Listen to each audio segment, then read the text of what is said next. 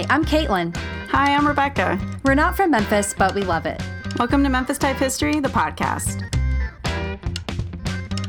Hello, Rebecca Phillips here, and I want to give you an introduction to this week's episode. Originally, this episode was going to be about the celebration and history of Hanukkah in Memphis, with the Festival of Lights being just around the corner. However, you'll soon discover it is so much more than that. We were connected with Lenny Mervis, a member of the Jewish Historical Society of Memphis in the Mid-South, who not only tells us the story of Hanukkah, but also the story of a Jewish community from the Pinch District and their move through different locations.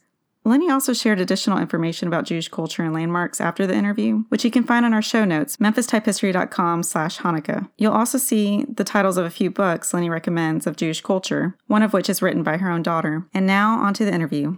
My full name is Arlen Shara Katz Mervis, and people in my family when I was growing up called me Lenny as a nickname, and when I moved back to Memphis, I've gone by Lenny Mervis, my married name. And my Hebrew name is Elia Sora. Everybody has a Hebrew name? Yeah, in the Jewish community, yes, we're given Hebrew names. Certain Jewish traditions, you're named after someone. I was named after my grandfather, Eliyahu, and I'm named Elia. It's from the prophet Elijah, and I like that name. It is a beautiful name. So I haven't claimed it. I have all these names, English names, Hebrew names. I use that name when I do paintings. I'll sign my name, Elia. Elia. So that is beautiful. Yeah. So your name changed when... Are you and I was from a cat. Israel, or where are you from? No. I'm born and raised in Memphis, and on my mother's side, I'm like fifth generation Memphian. Okay. So yeah, my great grandmother came from Germany with her parents in the 1870s. When she was a little girl with her big sister. They came to Memphis. So, okay. And you stayed here, so does that mean you like Memphis? Okay. I was born and raised in Memphis. I have a lot of family here, and I went to college in New York City and met my husband, David. Oh, and then you brought him over also here. from the South. And then at the time, I didn't think that there would be any other place to live except for Memphis. My parents were here. Then it took a while to get used to it. We moved away and then came back a few years later, and our children were born here. You said you went to an academy here in Memphis? Right. In the late 40s, there was something called the Jewish Day School movement. People were immigrating, from Europe. It was after the Holocaust, and some had been here a few generations, and it was felt like the children were really not learning enough about their Judaism, learning Torah. So in Memphis, there was a Jewish day school that was started. Because of Rabbi Nathan Greenblatt and Rabbi Kuttner, two rabbis who came from New York, were here in other capacities as a cantor and assistant rabbi at the synagogues here, the Orthodox synagogues, and they started the school. It was a parochial school, kind of, that would teach general subjects a half day, and then the Jewish Hebrew, the Hebrew language and the Torah as subjects, which includes lots of, Christians call the Old Testament. That's our 5 books of Moses and the Tanakh and other subjects. Yeah. So before then, was there not a school geared toward that? For Orthodox, were people not learning Hebrew? And there was the different synagogues. There were different denominations had after school programs. Called a cheder. After school, where I think when boys became a bar mitzvah, they learned Hebrew. Girls, to a lesser extent, sometimes they did, and so or in some cases there was just Sunday school in the Jewish community, so they learned just a little bit. If they learned a little bit, right? This was, just a little bit. We need a school though, so that right. So everyone engaged. You mentioned bar mitzvah. That is one thing that I've always wanted to be invited to. Oh, you never invited to bar mitzvah. Can you tell me what that is? Okay, bar mitzvah. What is a bar mitzvah? It literally means the son of mitzvah.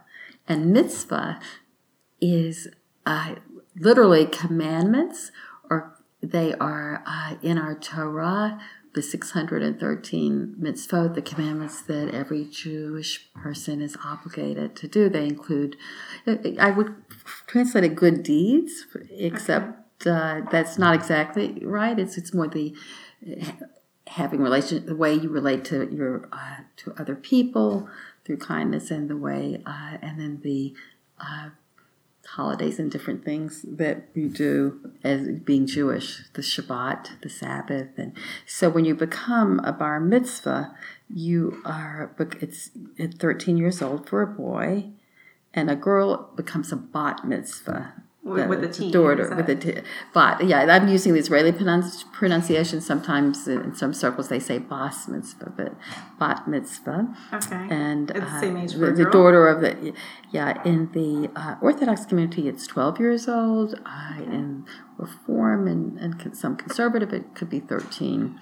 Okay. So But it's become a celebration. So it is just that you've come of age, that now you've become part of the Jewish community, and you are responsible for for conducting your life, through mitzvah and doing, the commandments and leading a life of Torah, a life of good deeds and kindness. So that's when they got to grow up, right? Become a celebration, especially in the United States too, where there's usually a Sabbath observance where they're called to the Torah. I don't know if you know what that is. In the synagogue, every Saturday, which is our Sabbath. That's one of the gifts I think the Jewish people have given to the world. It's a day of rest. It's a Sabbath, a day of contemplation, a day of going to the synagogue, and in the service there is a reading of the Torah scroll. It's a scroll that opens up, and that's what the 5 books of Moses is. It's in Hebrew,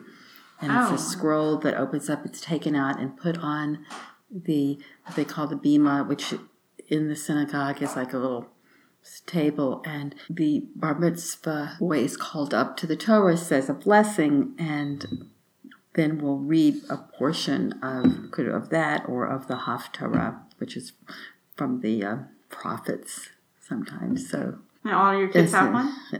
In different ways, right. And bat mitzvah is celebrated differently depending on whether you're an Orthodox or Reform conservative. So they're different. So it's a marking, right? Okay. The celebration. And then there's some people have parties. Yes, our children, right? Celebrations or... So to mark him of what age. Would be, you've mentioned Reformed and Orthodox. Is there another Jewish?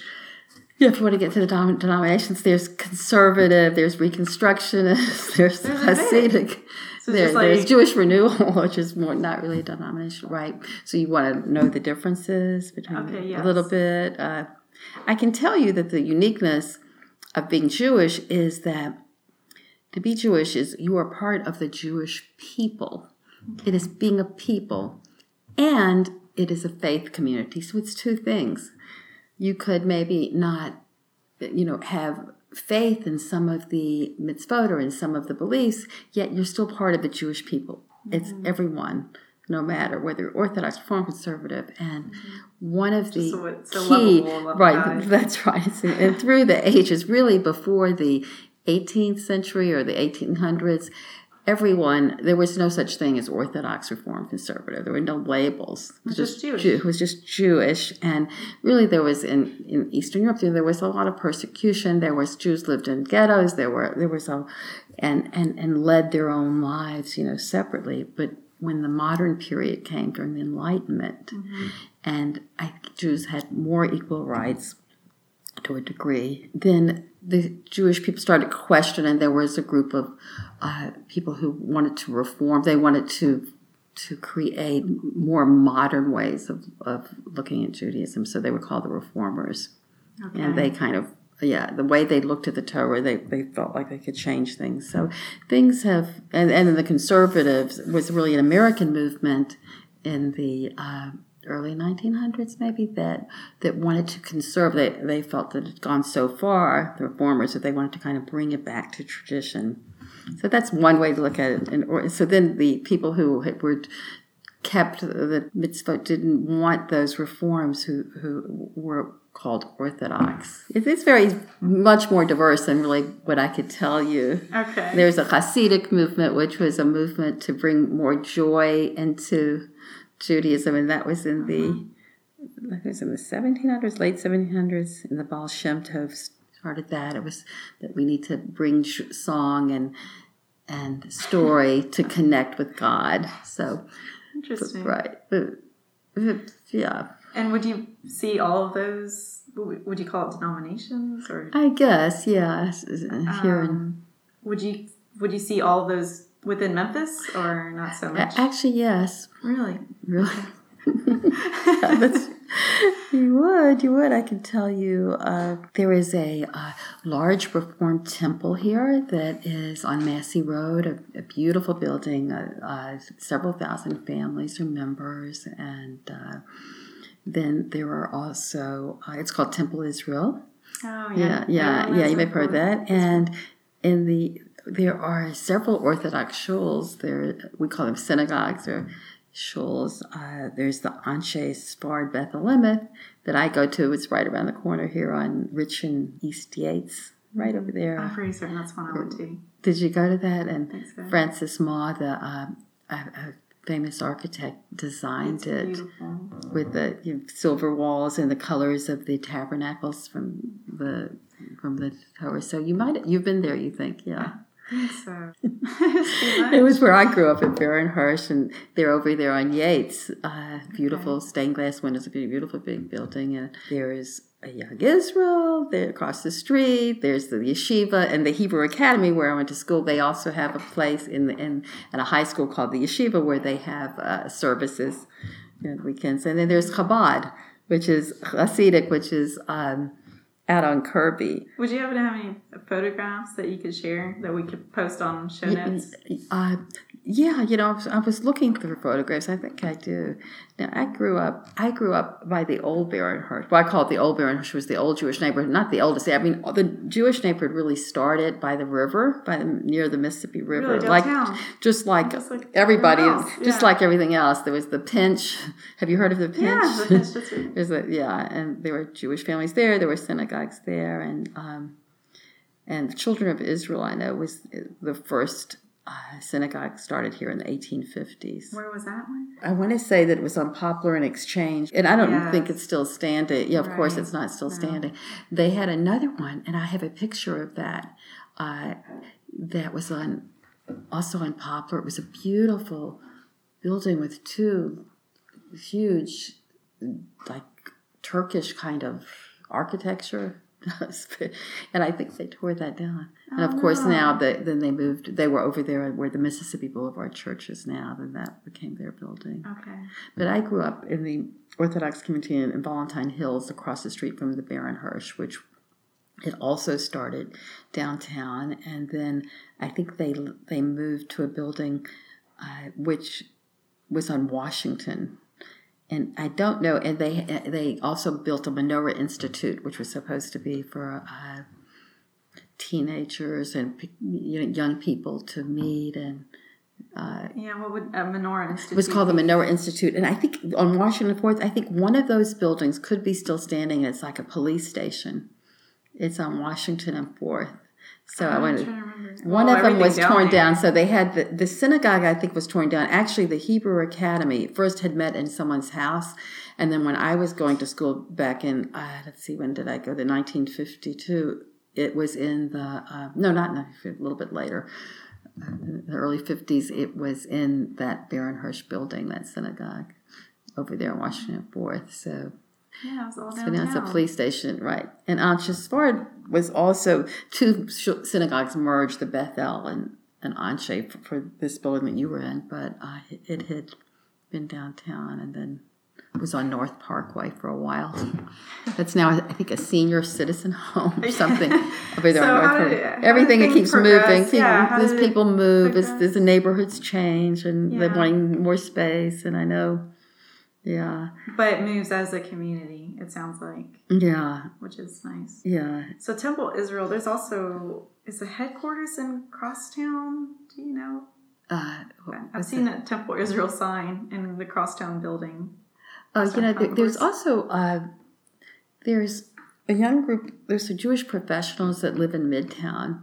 Most of the Jewish community is out in East Memphis here. Okay. Or in Germantown, near the synagogues and the temple. But there is a small Jewish group of people that live in Midtown. And I know Temple Israel has like a satellite there. Maybe that's it. I mean, they call it the Jewish Neighborhood House. I mean, I don't know. Yeah. But it could be. Maybe that's what you saw, that they have a... Yeah, I think like it's like their meeting, like their they send their rabbis and people to do activities with the people there or down there. Do you know anything about the Turner Dairy building being anything? Right. Well, when I was growing up, the Jewish Community Center started around the same time as the Hebrew Academy. It seems like in the late 40s. Was it run by the same people or anything? It was some of the leaders in the Jewish community felt like the young Jewish people didn't have a place. There was a certain amount of prejudice, I suppose. They didn't have a place to congregate. Maybe they had been congregating a little bit in the Temple Israel, but they wanted a place where all of the Jewish young people could meet. Orthodox, Reform, Conservative, where it could be to unify the Jewish community. So like a place for activities or exercise? Or right. It was sort of like, it had everything. And it was in the building that the Turner Dairy bought recently. Not the first building with the big milk bottle, but there was a building behind that, because I remember seeing the Turner Dairy every time I went to the Jewish Community Center. So Turner Dairy was there. It was already there, and recently they just bought that old building that had been the Jewish Community Center. It had swimming pools outside. Really? It had a preschool. I think I may have gone there when I was 3 years old. They had a summer day camp. Really, right there. And so it was all there, and lots of activities. I remember during the 50s, it was very important to learn ballroom dancing. So they had all kinds of activities, arts and crafts. I don't know what to do that.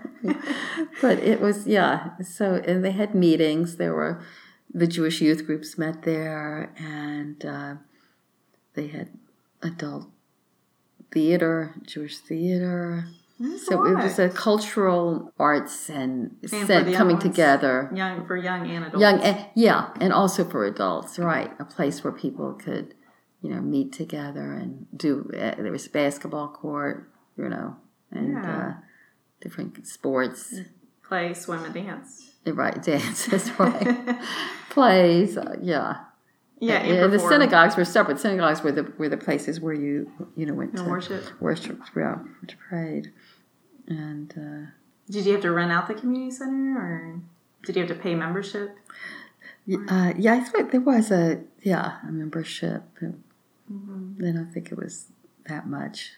And is there anything like that here in the east? Right. Side well, the Jewish Community Center moved to a very beautiful campus over there on Poplar. That's where it went? Okay. It's a really state of the art. It has exercise rooms. It has an early childhood center, day camp, and it has a water park outside playground, and lots of sports teams play out there, and there are lots of cultural arts activities. It's evolved, and they have senior programs, all kinds of programs, and it's open to the entire community. So it's become Jewish people and people from who want to use that facility, invited to become members. Does it have a swimming pool as well? It has an indoor swimming pool and a gorgeous outdoor swimming pool with like a water park with slides and all kinds of things. Okay, where is this? I gotta look. At 6560 Poplar Avenue. So that complex also has the Memphis Federation, Jewish Community Partners. It's the Jewish Foundation and the Jewish Family Services become part of the Jewish Federation in the building next to it. And those institutions, they're very old. They're service organizations that do fundraising to help the Jewish institutions in the city here, and to send money to Israel and to help other people that in need. Being that this is, we're coming up on Hanukkah season. Okay, tell me, is it Hanukkah or Chanukah? Or am I just saying it completely wrong? No, you're saying it. You said it very well. Okay. Yeah, I think the ch sound is not a sound that is in the English language. Ch. It's so it's hard to write it. So sometimes you'll see it written CH. Yeah, but it's really it's a H. But if you can't say H, people just say H, like H. Oh. Hanukkah. It's really Hanukkah. Hanukkah. Right. You said it. You got it. Right. But you would spell it CH. I don't know. I've seen it spelled different ways. Both I've seen it HANUKKAH and HANUK. How do you spell it? Oh, I think I'd get rid of the C probably. Just know how to say it. Yeah. So what is the big picture of that, what it means to light the menorah, and why do you celebrate Hanukkah? That's right, Hanukkah. Yeah. Why do we celebrate Hanukkah? That is a really good question, and it's really become much more visible in the United States because it's not one of the major holidays in Judaism. Passover with the story and the narrative of the going out of Egypt and the Exodus. That's one of the key pin narratives that unites really all Jewish people, no matter which denomination. And then there's the High Holy Days and Shavuot, the giving of the Ten Commandments and the Torah, after Passover. So those are huge. But Hanukkah has a special place. It was a historical event, yet it is a very spiritual holiday of lighting the candles, to see the lights. Families gather, and when you light one on the first day and two on the second day, and you gather around the lights and look at the light and contemplate, how a small spark of light can make a difference in the world. And it is based on a historical event. And the story I like to tell you in a nutshell. Do you want me to? Yes, please do. Yeah, it's a metaphor story called Lights, and I'll tell you what the metaphor is afterwards. When the Jewish people received the lights from the mountain of Sinai, these lights taught them how to live, and they took the lights everywhere they went, and then they took them to the land of Israel, to the promised land, and those lights were very precious to them. And they built a special house called a Bet HaMikdash, a temple, to put the lights in. They had a special menorah, and they lit. Lights as in fire? Lights, yeah. And this is the metaphor. I'm telling you this story like I've told children. Then I'll tell you what it means. Okay. The lights are like a really metaphor for the Torah and for the laws and the oral traditions that they carried with them. And so there was an actual menorah, and there was actual oil that was lit in those in this menorah. Mm-hmm. And so they lived in peace in the land. And then new conquerors would come to the land. There was Babylonia, there was Persia, and many were exiled, but they returned and they rebuilt the temple. And it so happened that when Alexander the Great came in 325 BC, before the Common Era, he came and he was conquering the world, and he came to Jerusalem. And he saw, the storyteller says, the lights, really the Torah, the traditions of the Jewish people. He was fascinated with Judaism. So he didn't destroy the community. He and the Greeks that came with him lived in peace, and the Jewish people lived in peace. They were fascinated with Greek culture. The Greeks were fascinated with Judaism, and they each kept their own identity. Well, as time went on, a new ruler came, and his name was Antiochus. And he was a king of the Greeks, the Syrian Greeks, and he wasn't happy with this, everybody being different and the Jewish people were very different from their culture. So he said, we want to take away your culture. You cannot keep the Sabbath. You cannot circumcise your sons. You can't learn the Torah. And many people resisted. Some tried to assimilate, and they were scared. And so this was a struggle. And he said, I want you to give up your lights. That's how this metaphor goes, give up. And the people refused.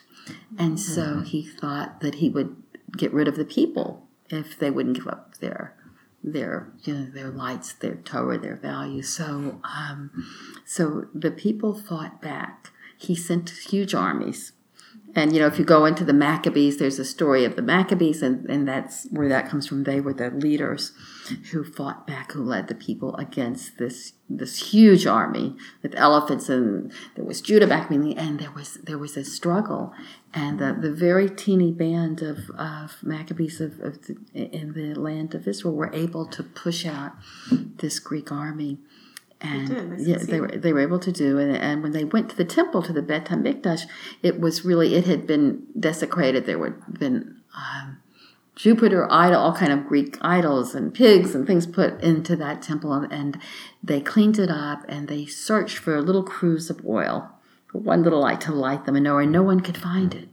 And it took many weeks to make any new, pure oil. They needed pure olive oil. And so the story goes that there was a little child that found this little teeny cruse, and it was just enough to last for one day, and they were able to light the menorah. But the miracle it was written years later in the Talmud, the oral traditions that were written down, called the Talmud. So it lasted for 8 days.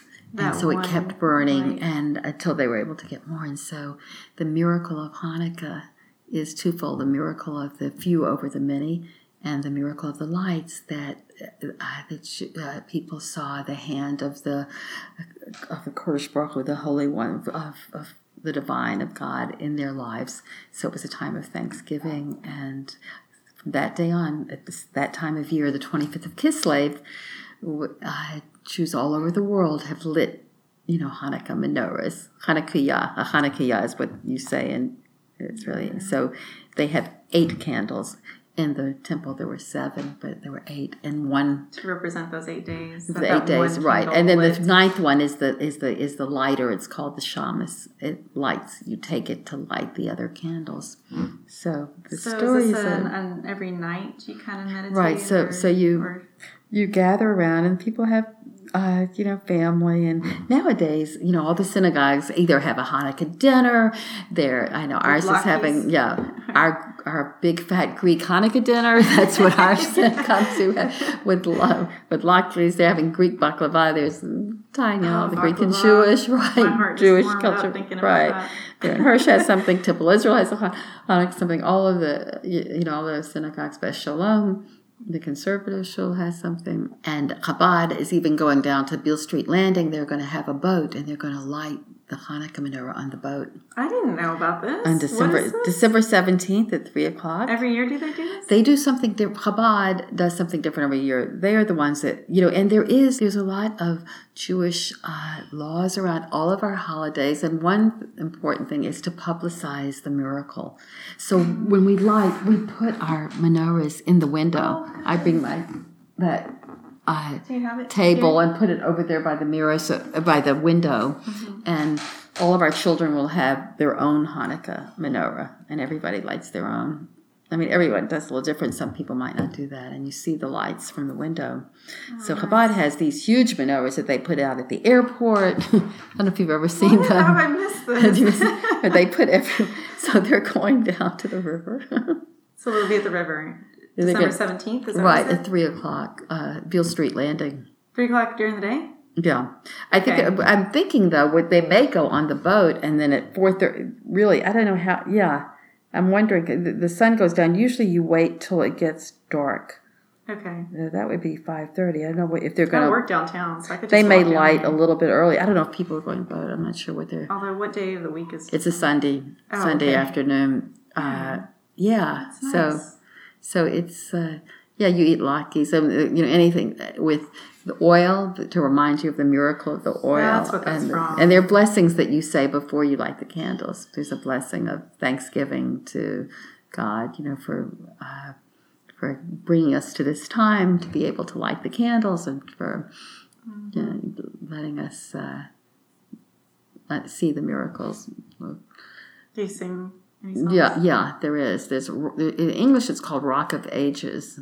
Ma'osur. Yeah, it's a... Yes, please sing. I don't think I can sing it. So, Is this in Hebrew? Yeah, it's Hebrew. There are 5 verses, and it goes through really Jewish history. In every age, there were those who wanted to destroy the Jewish people, and somehow we survived. It's a very And Hanera Salala. Then there's there's also a song about the candles. I'll show you in the prayer book. I don't think I can Not gonna sing. Ma'osur Yeshua si. Anyway, I think I won't sing, but it's a very joyous holiday, and it used to. There's a dreidel. You know about a dreidel? A spinning top. I have the wax one. Oh, that's one right here. Yeah. The children. Yeah. I mean, I've seen it becomes a children's game. It kind of has a story that when the Greeks were trying to see who was learning from the holy books from the Torah that was forbidden, it was against the law, they would the children or the people would hide the books, and they'd take out the dreidel game. So that was a way to kind of to be able to learn in secret. And there's a Hebrew letter on each side, so it becomes a game. Okay. Nun Gimel Hey Shin. Nes Gadol Hayasham, a great miracle happened there, and if it lands on the Gimel, that means you win. And everyone puts in a piece of candy. It's kind of like a little game where you put in both the pot. On? So if it lands on the Gimel, then you get everything in the middle. Like everyone has to put in a piece of. See, this is not the Nun means if it lands on that, it's nothing. Means you don't get anything. You get the right Gimel. Yeah. Is you get everything. Hay is half, and Shin is you have to put in one. Oh. I mean, you can take over. This is from the old city of Sfat, I think it was from Israel.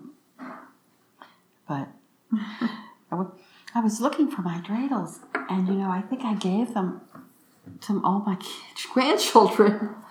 Oh, but in Israel, it's called a Sizivam, and they have a great miracle happened here. Where, so the last in Israel. Oh, in Israel. In Israel, the dreidel, it has a different letter at the end. Instead of a great miracle happened there, we say that because this miracle happened in the land of Israel. Right. So they say a great miracle happened here. Po would be the Hebrew word for here, so there's a little hey. So this is the menorah, one of the menorahs we use. I don't know if you want to take a picture. Do you have pictures of this lit up? Oh, I do. That would be great. If and the window, that would be great. I have the window. I have some really pretty pictures. That's beautiful. But this was from an artist in Israel, Zelig Siegel. From Israel. This is from Israel.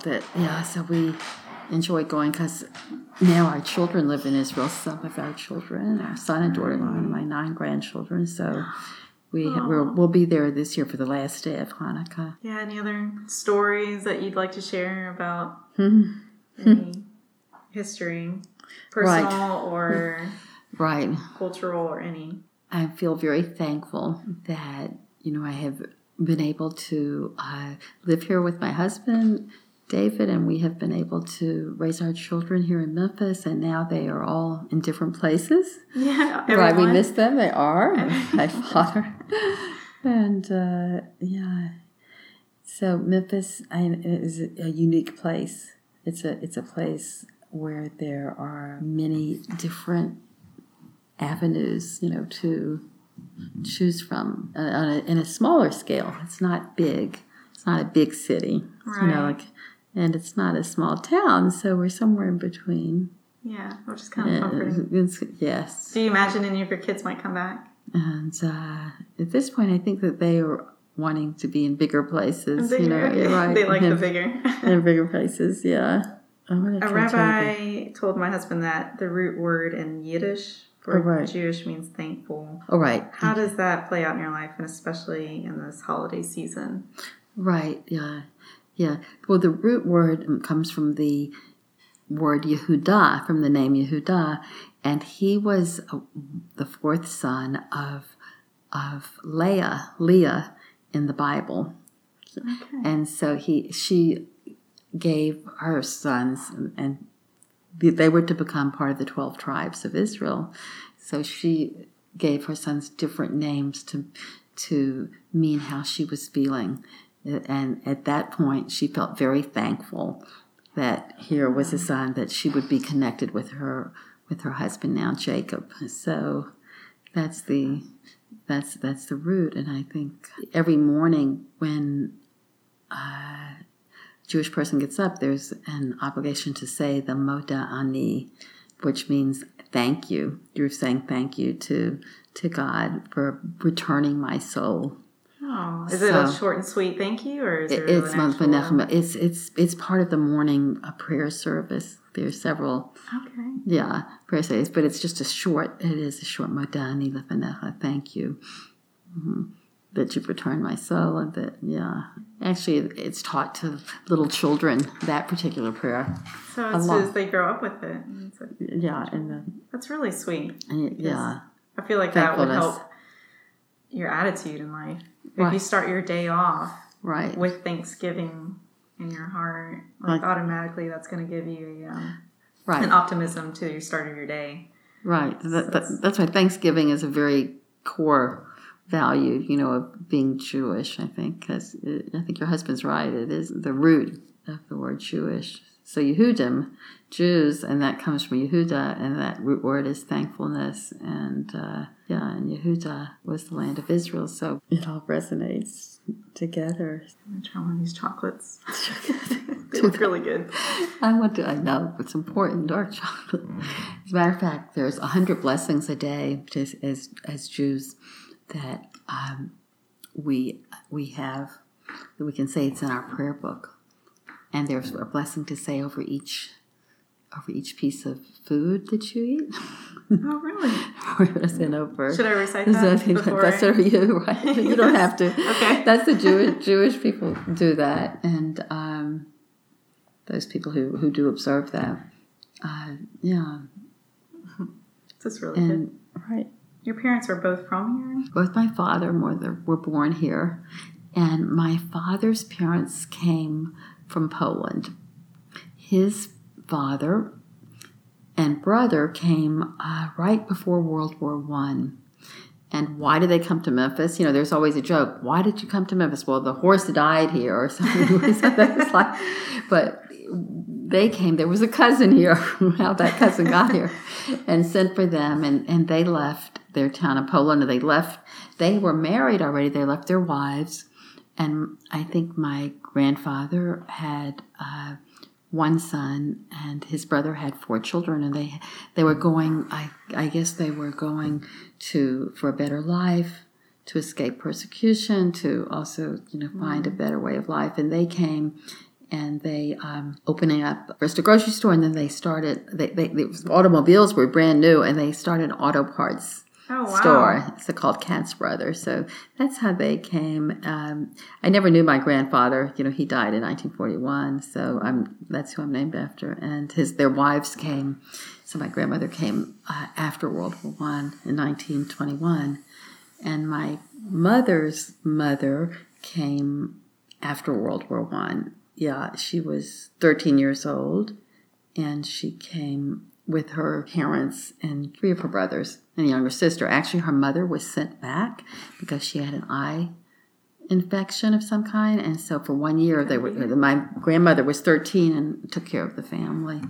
And it's a big responsibility for a 13-year-old. Right. Now she was from Grodno. Sometimes it was Russia, sometimes it was Poland. Mm-hmm. And my grandfather, my mother's father, was born here. That's the one whose grandparents came here from Germany, in the 1880s. And I think that my great-grandfather was from Hungary, and my great-grandmother was from Germany.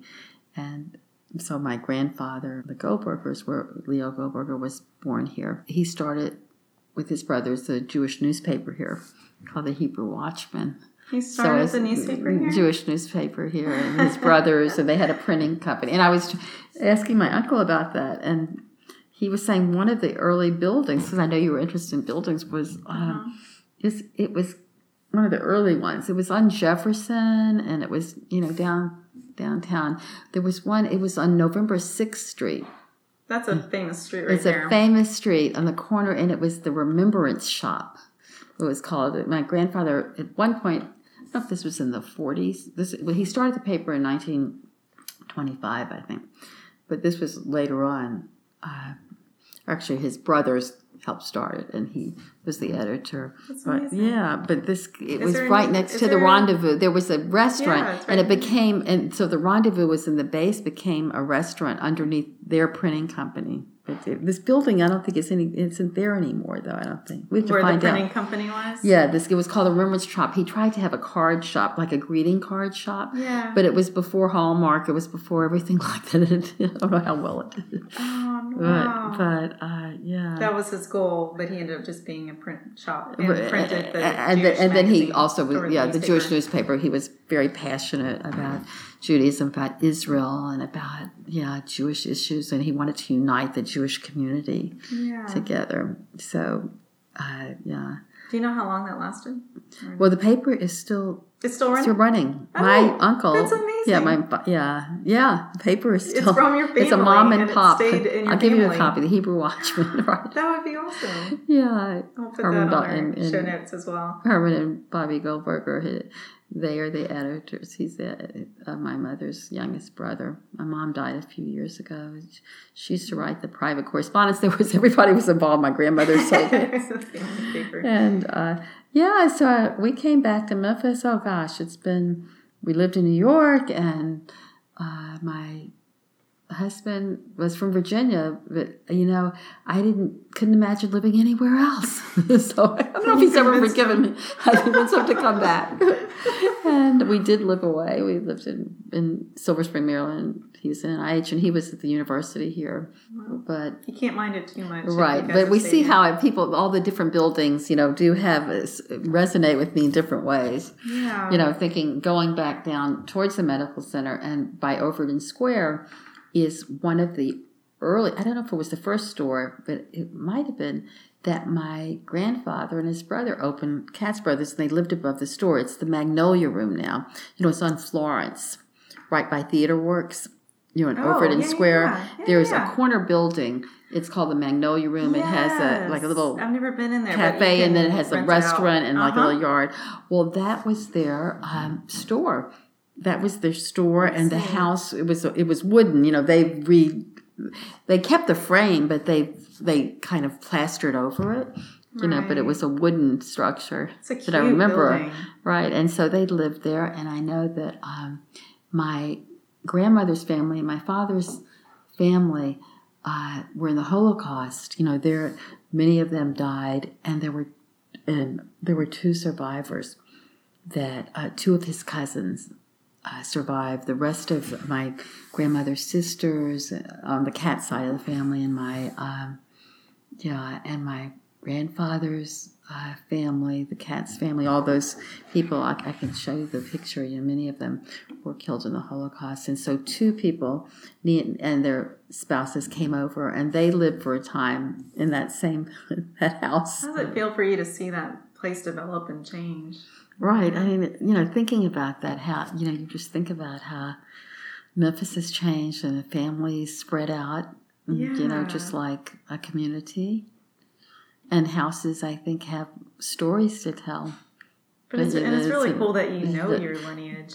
And I really want to learn more. There's a lot that I really want to know that I don't know. And I was thinking about the buildings when you had talked about that and wondering, look how some have vanished. Some have been thrown, they're gone, and we have pictures. And some are still here, but no one knows what they once were. Because they're completely different. Right. Well, we can't. So the buildings have evolved and changed and grown. The people carry their stories with them. So as the Jewish people, we're carrying our narratives through our Torah, and our values are all, carried that way. Yeah. And now the Hebrew Academy is out here too. The Jewish day school is over there on White Station Road. Yeah. And the yeshiva. That's the same one that you had gone to when you were young? It's the same building. Okay. Well, it would evolve. I had first gone on Washington, and then when they moved in 1955, I think, the building out east, and there was nothing out here. I mean, past White Station, it was all farmland. It's crazy to think about. I know, it was all... I remember people thought they were crazy to build that Because it's so that isolated. building. Yeah, the building. They didn't, because the Jewish community was really in Midtown. You know, it was really in Valentine Hills, and it was really more by Overton Park, and no one thought, you know, really to go that far. So I went on a school bus. You know, we had a yellow school bus every day, pick me up on Valentine. Yeah, I lived on Hawthorne and Valentine, and right across the street. That's not too far from where we live. Right. If you go and see, the Baronhurst Synagogue takes up a whole city block.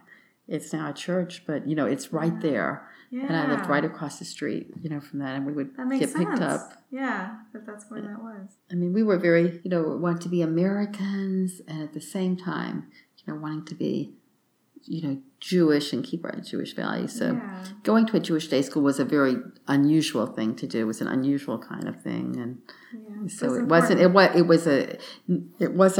you know, accepted in the beginning. You know, it was something to do. Within the kids that were going there, or the communities? It's the communities, I think. Because, because it was different? Right, well, you know, we want to support the public schools, of course, yet this was a need that needed to be done. And Which is interesting you say that, because there's so many private schools. Nowadays, right. Right, so nowadays. You can't complain about that. Right.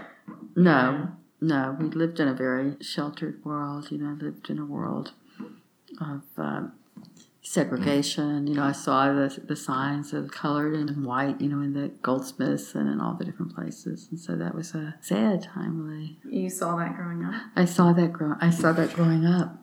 Oh wow! And, you know, and it was very hurtful to see. In fact, my father's cousins, Nina Katz, when they came over, you know, surviving the Holocaust, and when she saw those signs, she couldn't believe it. She says, you know, I've yearned for America, the freedom of America, yet to see this, it reminded her of Nazi Germany. And so, the hate is everywhere. So it was a different time, and I think Memphis has made a lot of progress. You know, that was a challenging time. So, it's within our lifetime still. Like, it's in the Holocaust, like, it's still in people's memories. Like, it's... Right, yeah.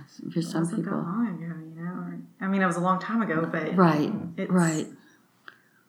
You're right. It's still there. The people who are the survivors, they're getting older and they're dying, and that'll be different when they're gone. And but the stories get passed down. The stories are passed down. You know, the same with here. Like the results of the racism and segregation. Right. These stories are passed down. They need healing, you know. I was at Stern College, Yeshiva University in New York. That's where I went, and I remember that was right before I was supposed to come home for Passover when Martin Luther King, the word came out that he was assassinated here, and it was such a terrible time. I was in college. Oh, wow. Actually, it was the year I was getting married too. We were getting married in the summer, and when I came home during that time, right afterwards, it was just a very divisive time and sad time. As Jewish people, I think, you know, we in the Exodus story is central to who we are, that, you know, that freedom and dignity of all people is core. Yet, you know, how do you make it happen? I know Rabbi Wax from Temple Israel, and at the time I didn't really know it, but I learned later he led a group, I don't know if you know this, he led the group of ministers to Mayor Loeb's office after the assassination of Martin Luther King, because it was all part of it was about the sanitation workers' strike, you know, as you probably know, and they still was not able. The mayor didn't want to meet with these workers, so the rabbi led the group and said, you know, to him and said, you know, we've got to do something. You need to meet, and he says it's against the law, and so Rabbi Wax, the way I remember it, said, well, you know, there's a higher law. Wow. And he did end up meeting with them and to solve that. But that is interesting. You have a lot of stories. I was thinking of the stories. I was thinking of the buildings and what do I know about the buildings. And I remember my mother's story. And I realized, you know, after you're talking about the temple build, you know, the Mississippi, it's now the Mississippi Boulevard Church, that my mother must have gone there. Her family was not observant. You know, they didn't go to the Orthodox shul, though her grandfather, I think, was one of the founders of Baron Hirsch, but somehow they belonged everywhere, but they weren't Sabbath observers. So she rode a streetcar down to the Temple Israel, which would have been that temple before when it was temple. She sang in the choir there, and when she was a girl, and she loved the music, but yet there was something, she was looking for something else, and so she decided on her own to go to the Baron Hirsch, the Orthodox synagogue, where they had junior congregation for teenagers, and when she went, she met my father. And he was she was the first one there, and she was the second one there. And she said, I thought I knew everyone in Memphis. She was about 16 years old. Yeah. He was about 18. And that night, she tells her best friend, I've met the man I'm going to marry. And That's real? 2.5 years later, they were married. And so she became, Orthodox, and we became observant. And that means, living around when you're, we're Sabbath observers, you live right around the synagogue. So Okay. So you walk. I don't know if you knew. Did you know that? That's awesome. Yeah. Well, I'd heard about that recently. Right. So that was. If I could just walk things kosher everywhere, that'd be great. Wouldn't it be great to walk here anyway? Walk to work, walk to your worship, place of worship. That's perfect. Right. So buildings change, people change, and grow, and choose all kinds of things. So does this mean if the synagogue were to move, then that means you're going to move? Mm-hmm. Right. If the synagogue were to move, then yes, I would have to do something. I don't want to be near a synagogue. Yeah. Mm-hmm. And I just commercial, the Jewish Historical Society of Memphis in the Mid-South is a wonderful organization here in Memphis that really wants to preserve all the stories and the histories of the people in the Jewish community. And so I was lucky to become a member back when it started in the 80s. And so that's how I found out about you, because so they have an archives. Temple Israel has an archives that is working to preserve the stories and all of the documents and different things and they're in the temple community, and so part of it houses the collection of the Temple of Historical Society's collection. How long have you been a part of that? 1980s. One project I just finished, which I really have felt really good about, it was the Exodus Project, which was from a grant from the Memphis Jewish Federation called a Jewish Federation Grant. And what we did is we had volunteers that interviewed the Jewish families that came here from the former Soviet Union during the Soviet Jewry movement. And that was a movement, and you may know about it, but it's, when the doors of the Soviet Union were locked, and especially for Jews, no one could leave, and they couldn't leave, and there was a lot of discrimination and anti-Semitism against Jews, and many people didn't really know, what it meant to be Jews. They couldn't really learn about their religion and all kinds of things. So there was all kinds of protests to open the doors to let them out. And so people came eventually. They settled in Israel, they came to the United States, and some came to Memphis. And so we have a community of people from the former Soviet Union. They have all kinds of stories. So all of those interviews are stored at the archives that we did. Available. Yeah, right. That would be interesting to go and listen to. Yeah, and we had a huge exhibition. So live pictures. Where was that at? It was at the Jewish Community Center. Okay. I just gave those pictures to the Center of Southern Folklore.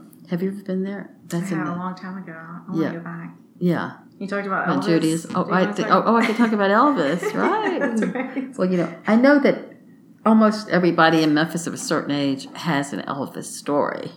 I really think so. And in the Jewish community, I think that people of a certain age have an Elvis story. I mean, really. I'll tell you, I knew that Mr. Kilstein, he's no longer in this world, but he was Elvis's tailor.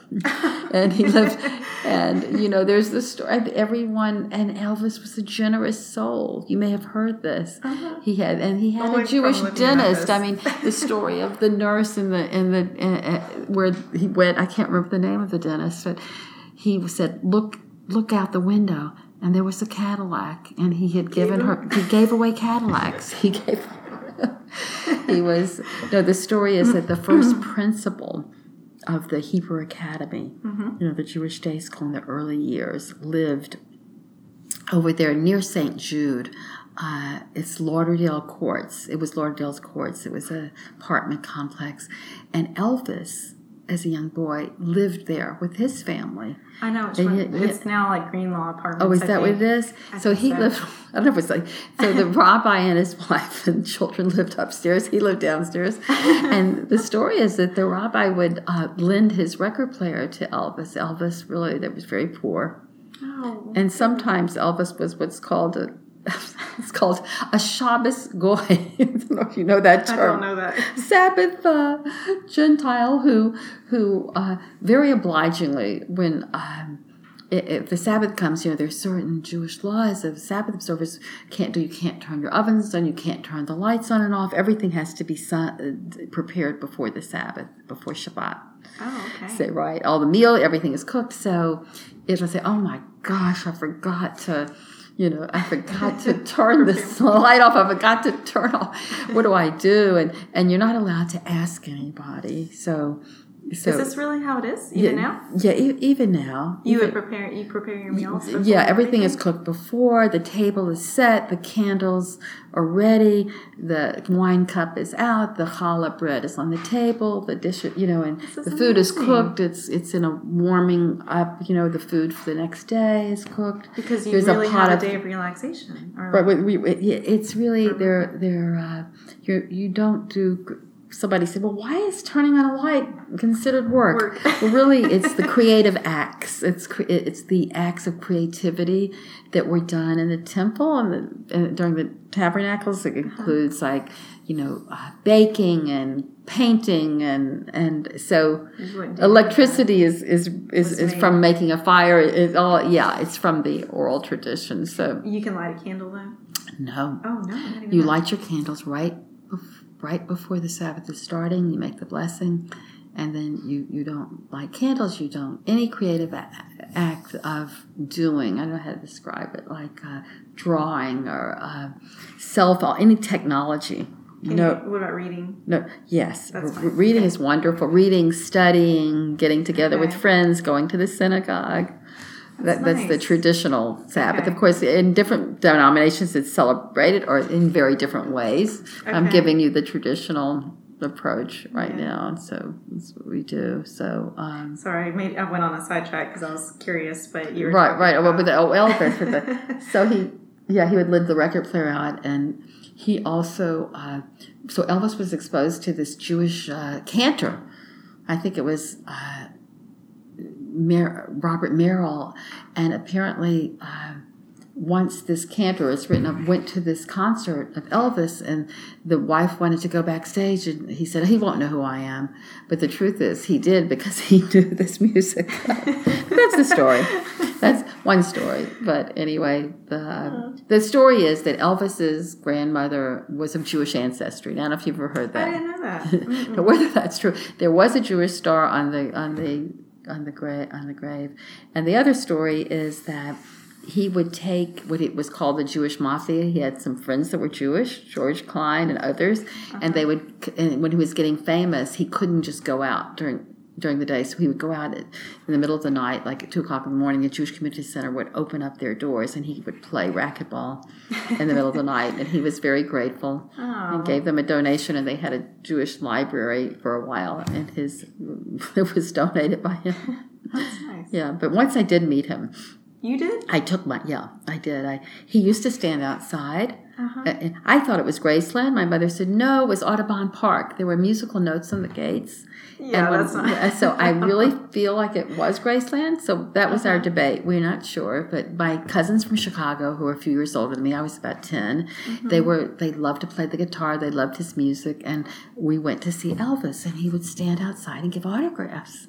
And he was just gorgeous. He had black, shiny hair and big blue eyes and creamy skin, and he wore purple satin pants and a white silk shirt that he bought at Lansky's, which was the And he was just really warm and friendly. And my cousin, told him a joke and said, Elvis, I heard you were in the hospital. And he looked at her and he says, "What?" She said, "Yes, for sideburns."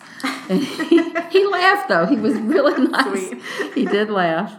And he gave my mother a kiss. That's what she remembers that. That's amazing. Yeah, but I did love his music, and I did love him. Yeah, growing up in Memphis, so being able to be part of the Judaism and, big culture in the general community. Yeah. So that was it would be hard balance. To give that up. It was a balance, and you can do that. Before, during the 50s, everybody wanted to blend in. You didn't want to say, you kind of wanted to be Americans. And if you were Jewish, I wasn't, I was proud to be Jewish, but I was, told, you got to be American too. Yeah. Not by my parents as much, anyway. So pressure. But we had the English names, and right. So when Israel, when Israel was able to take back the Jerusalem and the Western Wall, which was the spot where the temple stood and where the city of David was, and Jewish people had been forbidden to pray there because the Jordanians had control of it. So it was closed off with barbed wire. And when they went, there was an outpouring of Jewish pride when the soldiers were able to go to the Kotel, the wall, and pray. And even those who were not religious felt there was something special. So Jews all over the world felt a sense of Jewish pride. And I think it was after the civil rights movement, too, with Black pride, with people coming to feel like, we can be unique. Uh-huh. We can be our own person. We can have our own beliefs. We can still be part of the community. Yeah. We can be, but yet we don't have to give up who we are. Mm-hmm. And that's really the story of the Hanukkah. That's the Hanukkah story. Yeah. It's really about celebrating differences, too. It's about, no, we can be unique. We don't need to give up. Yeah. And so after my children were born, after they were born in the 70s, we gave them Hebrew names. They didn't have English names, so they have Hebrew names. Nice. Simcha, which means joy, and Tova is good, and Shoshana is roses. That's really nice. So they have, so it's one name. So there's a different time, and I think now is our challenge is to take our uniqueness and the sparks of who we are and our own, each unique, and be able to live together in harmony and be able to hear each other, and respect each other. Yeah. And celebrate the differences and be inclusive with people, that everybody has a story to tell. I love that. And that's a good way to end, I think. Yeah, that's a good way. That's it. I like that. Thank you, Elia and Lenny. Right. Lenny. Call me Lenny. That's good. All right. Thank you. And you've been listening to Memphis Type History, the podcast. We like your type. You've been listening to Memphis Type History, the podcast. It would mean so much to us if you head over to iTunes and give us a rating and review. Be sure to subscribe and never miss an episode. Want to be part of Memphis Type History and get behind-the-scenes content, merch, and more? Support us on Patreon at patreon.com/Memphis Type History. That's Patreon, spelled patreon.com/Memphis Type History. Find more Memphis Type History on our blog at memphistypehistory.com, on Facebook, Instagram, and Pinterest as Memphis Type History, and on Twitter at Memphis Type.